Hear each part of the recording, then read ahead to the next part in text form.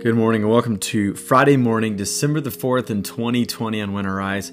We're currently in Year B and the second Sunday of Advent, leading us up to Christmas. And on Fridays, we like to look at the gospel text for the week. So we're actually going to start the Gospel of Mark today, Mark chapter 1, verses 1 through 8. So I'm going to read that passage, provide a couple points for reflection, and then we'll spend our time praying along the theme that emerges from it. So thanks for making this party morning on When I Rise. Let's allow our souls to rise and meet God together in a time of prayer.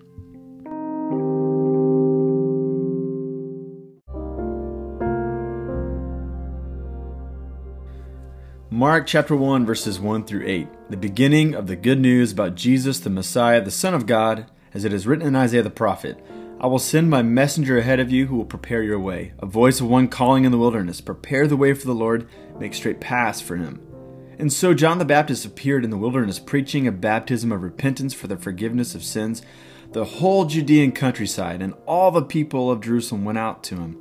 Confessing their sins, they were baptized by him in the Jordan River. John wore clothing made of camel's hair with a leather belt around his waist, and he ate locusts and wild honey. And this was his message: After me comes the one more powerful than I, the straps of whose sandals I'm not worthy to stoop down and untie.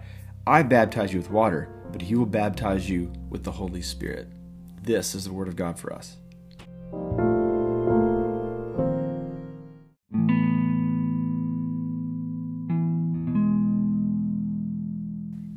There's a mythical tale between two philosophy giants, Diogenes the Cynic and Plato. Supposedly Plato was trying to have Diogenes come to his senses and stop living in poverty. I mean, Diogenes was so contrary that he would just journey around in barely rags for clothes. He would barely live off any food and water. He'd have to beg for anything.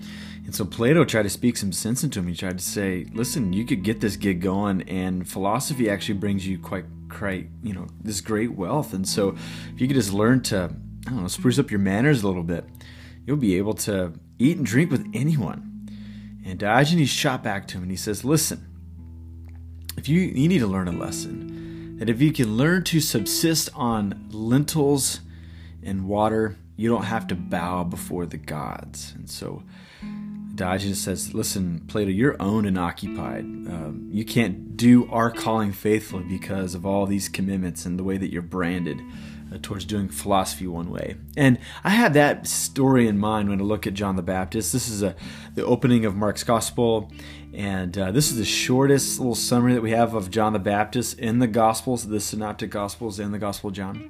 And we don't really know much about him. We know about the things that he said, the things that he was doing, and the things that he was eating, and ultimately what his mission was, and how he fed forward to the coming Messiah. So what are some things that we can learn about John the Baptist? Number one, he wasn't going to be owned by the establishment. He wasn't doing all the temple rites in the temple setting, but he's doing it in the Jordan River. And people are actually coming out to him because of his popularity.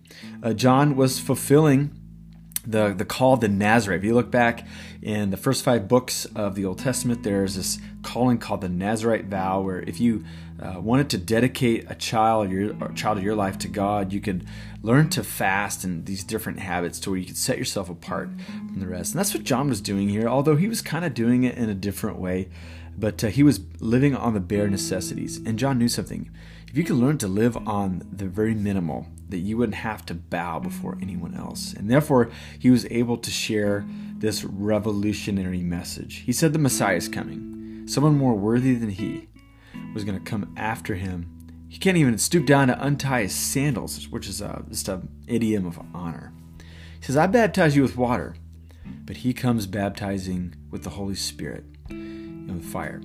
John's baptism was a baptism of confession. They baptized for a couple different reasons in this period of Jewish history.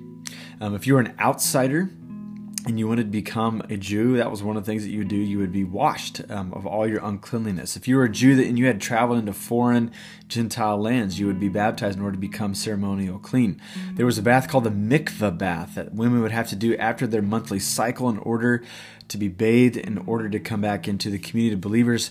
So they went from unclean to clean. And so John's baptism was different. He was saying there's moral rot within Israel. And even though you might be an insider Israelite, There's a baptism that you need to undergo in order to prepare you for what's coming. And so here are these insider Jews.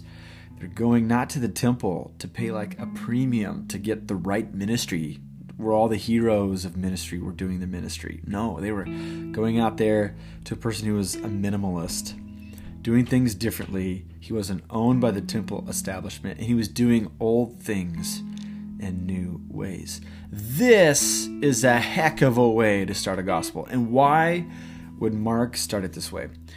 Well, a gospel was a genre of literature. It was actually a proclamation in the Roman Empire at this time. And it was basically done by someone who would communicate to different villages the good news that would come from the city of Rome. So if it was like Caesar's birthday, if he won a battle, or if a new Caesar was installed, these runners would go out to all these places.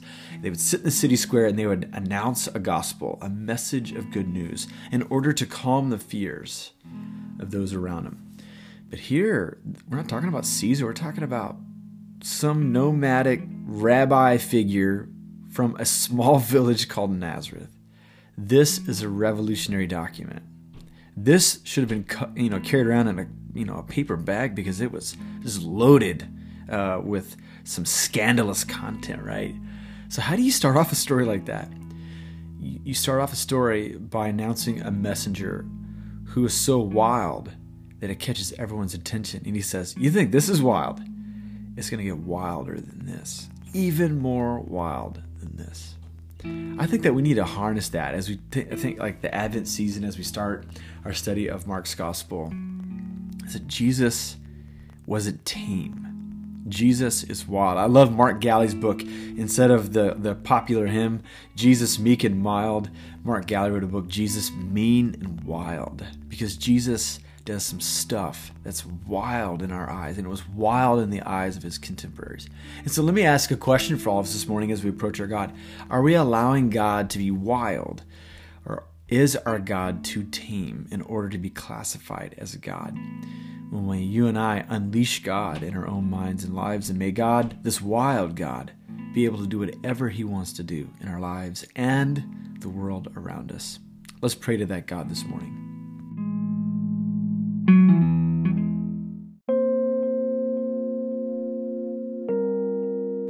Father, Son, and Holy Spirit, I thank you that you're a God who is untamable. I think that you have unleashed your love upon the earth, and you make us your people, and you make things happen in the world around us. And so God, during this season of Advent, we're waiting on something to happen.